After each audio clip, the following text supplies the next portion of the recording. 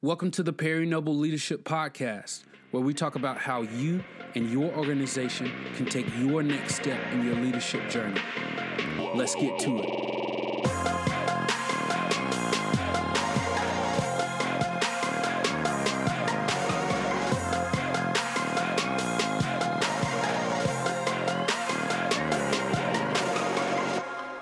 Welcome to the Perry Noble Leadership Podcast, where we believe your church can and should grow, switch it up there, and your personal growth as a leader really does make a difference. As always, I'm here with my co-host, Logan. Logan. Hey. What's going on in your world today? I'm a little energetic. I'm feeling nice. What do you attribute that energy to? It's about to be Friday tomorrow. It's the weekend. Any new alien documentaries we need to be aware of? There are none, but there is a documentary on Ted Bundy that is on Netflix, and I was hooked. Hey, this is not about Netflix, but Carly recommended that documentary Fire the other day, F-Y-R-E. Haven't seen it. Yeah. It was, if you're a Netflix person, now, listen, if you are the type of person that gets mad because, oh my gosh, he recommended a documentary and there's cuss words, I'm going to go ahead and tell you, there are cuss words in this documentary. So if you do not like cuss words, do not watch the documentary because they cuss a lot. Because anyway, so long story short, that documentary was fascinating. I'm not going to tell people. Yeah, I'm not going to tell people what it's about. It just. And he normally doesn't take recommendations at least for me. Well, because yours suck. I mean, you watch give the horrible. Ted Bundy one. It's very good. That means don't watch the Ted Bundy. You know what? It feels good to be back on the podcast. Yes, it does. We're picking up. We're regularly scheduled again, but we've been busy, y'all. Yeah, we opened Second Chance Church, and we talked about that a little bit last week. And that was absolutely just one of those events. Amazing, but time-consuming. Yeah, it did. It consumed a lot of time, and so all of our energy was put into making sure that we were able to have a successful church launch, because I felt like it'd be hypocritical to do a leadership podcast when I wasn't practicing good leadership. So I needed to kind of focus on leading for a little while, and I'm still focused on leading, but it's great to be back in the podcast room, which we actually do have a room. We do have a room. It's very professional in here. It's actually nice to be back in the room and on the mic. I mean, this is a great way to segue into your schedule, man. Yeah. I mean, honestly, how in the world do you manage everything you got going on? This is one of the most asked questions that I get if we do a questions with Pastor P, or if I'm at a leadership roundtable or whatever, and people ask me about my schedule. And let me tell you why I love it, and let me tell you why I hate it. I love it because people are trying to figure out how to maximize their time. I hate it because people try to imitate what I do. Yeah. And I think one of the greatest gifts that we can have as a leader is self-awareness. Because if you're self-aware, then you know what you do well and you know what you don't do well. So with all that in mind, I'll walk you through a 30,000-foot view of the schedule, but all this took years and years and years to figure out, and the self-awareness is what helped me figure that out. So I get up every morning between 4 and 5 a.m. And I'm out. I'm not imitating it. I'm not imitating your schedule. But let me tell you why. I'm the most creative in the morning. So between 4 and 10:30 or 11, that's where I write books. That's where I write blog posts. That's where I just get stuff done. I mean, that's my most creative time. My brain fires on all cylinders. And so because of that, I take very few phone calls. My interaction on social media is minimal because I want to take that time to focus on my project, my message, my book, my blog post. My content production is key during that time. And then I'll take a gym break. I go to the gym and try my best to give myself a heart attack because it's the best. It's a good clean break for me. After the gym, I grab some lunch, and then for the afternoons, that's when I'll do meetings, phone calls, things of that nature. I think I had like 3 meetings this afternoon, back to back to back. And I'm highly productive in those environments. But the reason I'm able to be highly productive in those environments is because everything that would have consumed my mind had I done in that morning meeting, I'd already taken care of it that morning. So for me, creativity time, content production time, all of that stuff is best in the mornings. Gym break, lunch. Usually lunch is very purposeful. I mean, I just don't go to lunch with people just to say, hey, how's your mom and them? And then after lunch is I just grind it out until the work is done. Right. So instead of imitating the schedule, maybe find where you need to be creative in your day. Yeah, like if you're the most creative at night, then figure out how to arrange some work time at night. If you're the most creative in the afternoon, then figure out how to be if you write really good between 1 and 2 o'clock, then cut your phone off and write between 1 and 2 o'clock. It's not about because there's some people out there, you joked, but there's some people out there, if they try to get up at 4 or 5 in the morning, everybody on the planet's going to hate them by 10 a.m.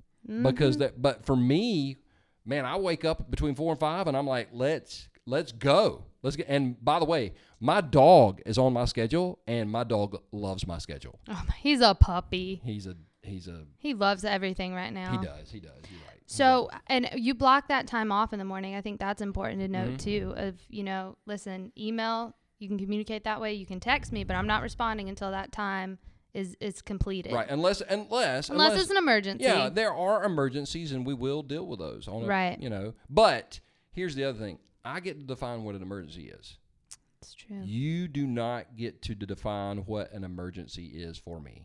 And by the way, for him, I mean, I can define my emergencies. Yeah, he can define his emergencies. I always tell people, your lack of planning is not my emergency. Yeah. So that's very true. So when you're prioritizing your day or your projects or whatever it may be, how do you decide what this top and last priority would be? So for me, the most important thing every week is the message as far as work goes. And so if I don't get the message done, I mean, that's the one thing in the church that if I don't do it, nobody else is going to do it. Very true. And so that's priority one. And after the message comes the meeting where we evaluate this past Sunday. We talk about the next Sunday. Within all of that, we still do the growth company. I still manage. I've got a new book out. Then I'm coming up with another book probably this fall on spiritual warfare, Logan. The fun stuff, you guys. Yes, the fun stuff. Just promise me this, Perry. There will be at least a paragraph, not a chapter, but a paragraph dedicated to aliens. Oh, absolutely. I'll cover it. Give them a shout out. I'll cover aliens in the book. You're welcome, E.T. Yeah, there you go. You're welcome. Hey, that's a little bit before your time, Logan. I love it. Phone home. Whoa. Oh yeah, no, this infatuation with aliens started when I was a kid, you guys. Like, I watched that movie. I love it. People have asked me if Logan is for real about I'm being dead serious, you guys. She is. Yes. But yeah, so for me, I get to define what an emergency is. Right. And when I get in the zone, like, you know, because you have gotten emails from me in the mornings. Most absurd times. I send an email at 5:30 a.m., but it's got 4 paragraphs on, hey, Logan, this is our next project. This is what we're going to do. This is how but my responses are always at 8:30 prompt. 8:30. That's when I get 8:30. That's why I always told her, cut your email notifications off. That's because true. I won't text you before 8:30. That's true. That is very true. Thank you. But email. That's how pumping out the creativity. Yep, pumping it out. So how do you tell people or events or invitations or whatever, they didn't make the cut? They're not a top priority. I mean, that's hard. It is. And most pastors that I know really have a hard time saying no, because at the end of the day, if you have a pastor's heart, then you want to please people. Right. And so I hate saying no. So I just hire people to say no for me. Which is not me. Yeah, Logan hates saying no too. Logan, so for me, message, as far as work goes, message is top priority. Mm-hmm. And then leading this staff and making sure this team is healthy is right there with that message, because I got to have a healthy team.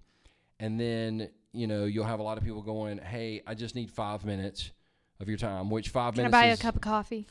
But number one, 5 minutes is never 5 minutes. Number two, if I drank as much coffee as people have offered to buy me, I would run around the world backwards naked. So we won't edit that out. So I have time for making sure that the church is led well, the message. I have time for making sure the staff is led well. I have time to make sure that because listen, if you don't take care of yourself, I promise you nobody else is going to do it. Preach. Nobody else is going to take care of yourself.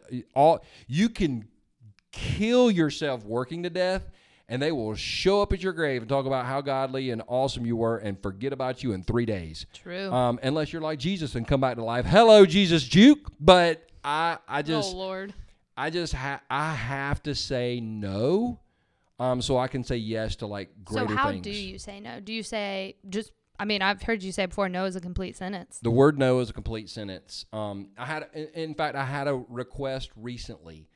That came in via social media. Somebody said, hey, Perry. And it was like a 4-paragraph email about why they needed me to do this particular thing. And I just said, I am sorry that I will be unable to do that at this time. That was it. Complete sentence. And I didn't go in, because once you get into explanations, then they'll go, well, but what about this? Or what about this? Or what about this? And sometimes they will fire back, and eventually you just got to send back just a no.